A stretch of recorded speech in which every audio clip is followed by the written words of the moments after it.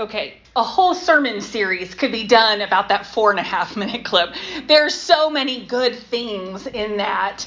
And so even if my sermon here doesn't land, I hope you'll take something from that because there's so many good nuggets in that. Maybe we'll do that at some point. Just do a sermon series on that little clip from Star Wars. From Wikipedia.com, I'm not making that up as a real thing. The Force is a mysterious energy field created by life that binds the galaxy together, harnessing the power of the Force. It gives the Jedi, the Sith, and others sensitive to the spiritual energy extraordinary abilities, such as levitating objects, tricking minds, and seeing things before they happen. While the Force can grant users powerful abilities, it also directs their actions. And it has a will of its own, which both scholars and mystics alike have spent millennia seeking to understand. Mortis, if you want to know where the Force comes from, Mortis was an ethereal realm within the Force, which was whispered over in legends and stories passed down through the millennia by Jedi, Sith, and the average spacer alike. It was believed to have existed outside any star system and potentially the galaxy or even the universe. Some believed that the origins of the Force came from Mortis. I hope that you also saw in some of the language where it talked about the Force, some of the same language that was used in Scripture to talk about the movement of the Spirit that connects us. As that earlier video said, the Spirit was present at creation. It takes different forms, influences all different kinds of people throughout Scripture. It is the presence of God with us. I'm not going to lie, the idea of the Trinity of God, Son, and Holy Spirit, even with a couple of divinity degrees under my belt, it is hard to get a hold of and understand. The Spirit, though, is the presence of God amongst us. We see in the story of the Israelites moving through the desert with Moses that the presence of God was among them, guiding them through the desert in a kind of a special created movable sort of temple, a tent that moved around. The presence of God is what Moses would go up on the mountain to convene with and would go into this special tent that was created. And he would come out and he was all glowy in a way that creeped everybody out. And so they told him to even cover his face for it. Later, a special tribe would be designated as priests, the Levites, as the ones who would convene the presence of God and would go tell everyone else what God had said. It was a very top-down model. A limited number of people were the ones that had real connection and access to God. We see the Spirit descend on Jesus. In some of the Gospels, Jesus actually breathes on the disciples and gives them the Spirit. Scripture also says that the curtain of the Holy of Holies, this special place where these Levites would go to convene and to meet and hear from God, the barrier to that was torn as Jesus was crucified. Here at Pentecost, though, is where the real magic happens.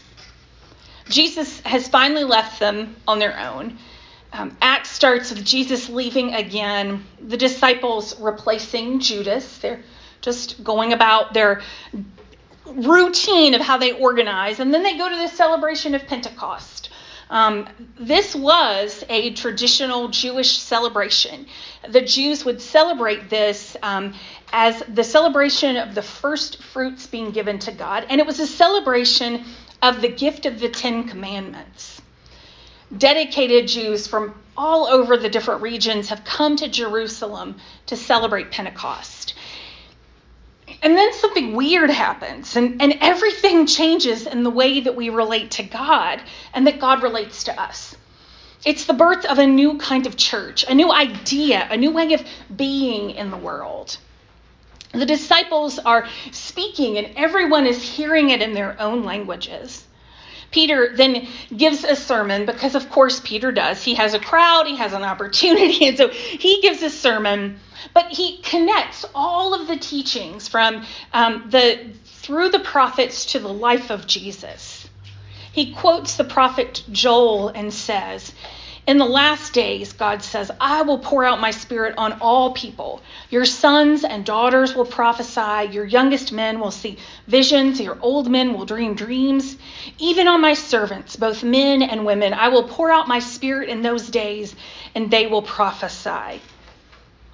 No longer did they need to hear from a priest or rely on them to go before God. They could do it. No longer did they just need to be around Jesus in order to feel the presence of God with them. Like the video, it's the Spirit that's present in all of creation, that has moved through the world since the beginning of time, that's been given to the people, to all of them. Pentecost is God's version of what Yoda said. Luminous beings are we, not this crude matter. Voltaire said it first. It's been attributed to a lot of different famous people over the years.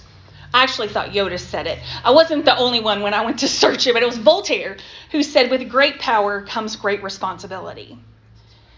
The original Greek word for Christian is it is in Spider-Man 2, but it's actually not said by the uncle. It's just in like one of the little word boxes. I did a deep dive. It's in just one of the little word boxes in one of the comic strips, but it's attributed to Uncle Ben. It is Uncle Ben, right? Yes. Okay.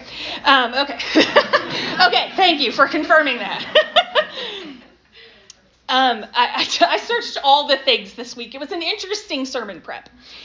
So the original Greek word for Christian is Christianos, which comes from two Greek words, Christ and Tian. And the word Christ means anointed. Tian means little. So the word Christian literally means little anointed ones. During his life, Jesus was called the Messiah, or the Anointed One. And we are his little anointed ones who have been anointed by the Holy Spirit to represent God in the world. This is the church. We are the church. We are the ones who can hear from God. We are all the ones who are called to go out and invite others in. Michael said it this week when we were planning worship. Pentecost is so inclusive. Everybody's in on it. The Spirit pours out on everyone, and with that comes great possibility and freedom. That's why we celebrate. When we were little, we had this thing that we would do with our hands. If you don't know, I had hand surgery in February, so my hands still don't do this very well. But here is the church. Here's the steeple. You open the doors and you see all the people. Church was taught to us to be this physical kind of place. Now, I don't know why God chose to do the work of bringing the kingdom of God to earth through us, to keep doing that work through us. The search history that I mentioned earlier would say, this is not a good idea. You can't trust these people with power. You can't trust them with freedom. In fact, I think that's part of the church's problem. Throughout history, we've kept trying to give back the power of the Spirit. We want some new rules to follow. We want to pay enough church staff to take over everything. Leaders in the church feel like it's a bad idea to give people freedom, and so they take over. There is a lot of fear and shame that happens within the church. David Hayward, an artist that puts a different spin on religion, said in a video, when you realize that religion's number one tool is fear. Fear to get you to join, fear to get you to stay, and fear to get you to come back. Then you become fearless. We try to hold too tightly to what God has given away, what God holds loosely. At the Pentecost in Acts, we see God inviting, empowering the people away from the old understanding. A relationship with God is embedded in the law. We are called to a new kind of freedom and relationship. So how is it the birth of the church if the Spirit comes down and empowers everyone? This is what the picture of the church ought to be like. We see throughout the rest of the New Testament that while the Spirit empowers each one, living as little anointed ones is not for the weak of heart. It is not designed for going alone. That is the messy part. It's just like with the Force. We can't decide that the way we use the Force, the way we are in the world, doesn't affect others. This morning, we're reminded that the church just isn't a building. I think that's a little easier for us because we come to a place that's not traditionally a church, but it's not just a building or a group of people. Church doesn't just happen here on Sunday morning. Church is who we are. We are little anointed ones, and we have the grace, the freedom, and the responsibility to act like that, to let that guide who we are in the world, to bring about the kingdom, to reveal God to others in our words and actions. So if we as people are the church, then why do we get together each week? Why can't we just go it along as many do? If this is a personal kind of thing, why can't I just go it on my own? Why do I have to be a part of another group? Just like Luke Skywalker needed Yoda and the other teachers for how to use the Force, we need each other. We need allies for living in the world as little anointed ones, because the world does everything in its power to try to push on us the feelings that we're never enough. We should be doing more. It will try to impose on us the belief that power is more important than people. The world will try to tell you that nothing you do matters anyway. Rachel Held Evans wrote once, "When you join a church, you're just picking which hot mess is your favorite." And I love that description of an actual church. The church that gathers on a Sunday morning is important because out of all the hours in a week, all the time that we spend doing other things, it's the 1 hour that we give to God to be reminded of who we are and whose we are, so that we can go out into the world and use the Spirit for good, know how to listen to the Spirit moving in our lives. This morning, I recommit as your leader to be one who calls out the gifts amongst us, who seeks, I'm sorry, I lost my place. I got all into it. Who seeks to have a little more time in this life, to hear God speaking, to have more time to pay attention to how the Spirit is at work. I recommit to calling our attention together to the work of the Spirit in the world. I recommit to help you see how the Spirit is moving in your own life, how you are uniquely called and gifted to be just who you are in this world. Together, we commit to being present with each other, present on Sunday mornings, present in life. We commit to a relationship. We commit to remembering that we cannot do this alone.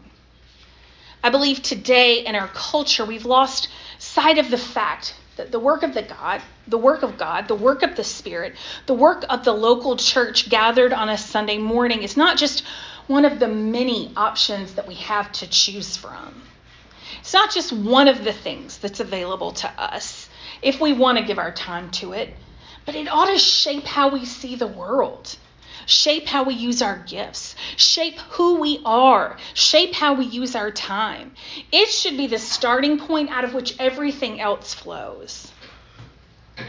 This morning, as a response to worship, as a response to the work of God in all of our lives, as a response to the Spirit that continues calling and working in our lives, we are coming together for communion. It's going to look a little different today. This is a communion of celebration. Meg Cooper, who is away this weekend, sent me a devotion this week, yesterday actually, that asked what we call, that remarked that what we call the Last Supper wasn't really the Last Supper that Jesus had with his disciples.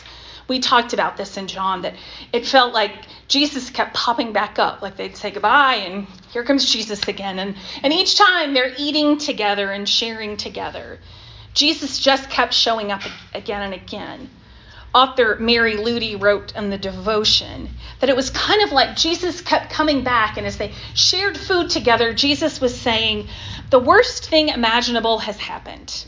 But look at us now. Me with scars in my shining flesh, you with a hint of courage in your timid hearts. We made it through. Let's eat. We're not done yet. The story of our lives, the story of the church, the worst things imaginable happen sometimes. Yet somehow, by grace and grit, we're still here, weary and scarred, but breathing and more or less upright, taking nourishment. We're not done yet. Not done blessing, singing, giving thanks. Not done washing feet, feeding, consoling, emptying jails. We're not done multiplying justice like bread. Not done feasting at the table of life. She goes on to say, it makes me wonder, when we do communion, why is it usually a last supper of dread and death?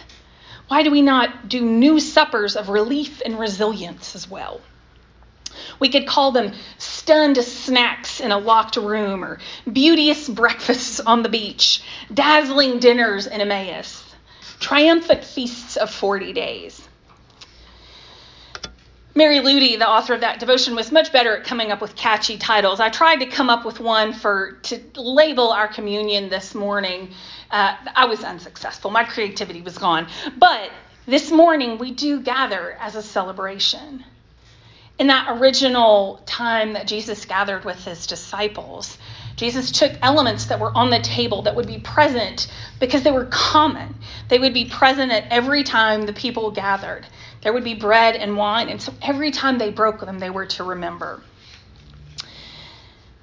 Using those instructions to remember Jesus with things that are present, this morning we're taking communion with elements that would be present at a birthday party.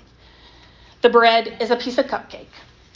The cup is some sugar-free grape Kool-Aid. While we celebrate communion with a table that's open to everyone, baptized or not, Baptist or not, this is your first time or you've been here since the start of Mosaic, everyone is welcome to come and take. But if for some reason you don't feel right taking communion today or you don't feel ready, don't worry or lament that you don't get a piece of cupcake. There are some cupcakes and cookies and apple slices and Kool-Aid for us to share together after worship. This morning, we invite the Spirit here to do the work that only the Spirit can do, to move as only the Spirit can go. We celebrate the gift of Jesus while we say, we made it through. Let's eat. We're not done yet. In a moment,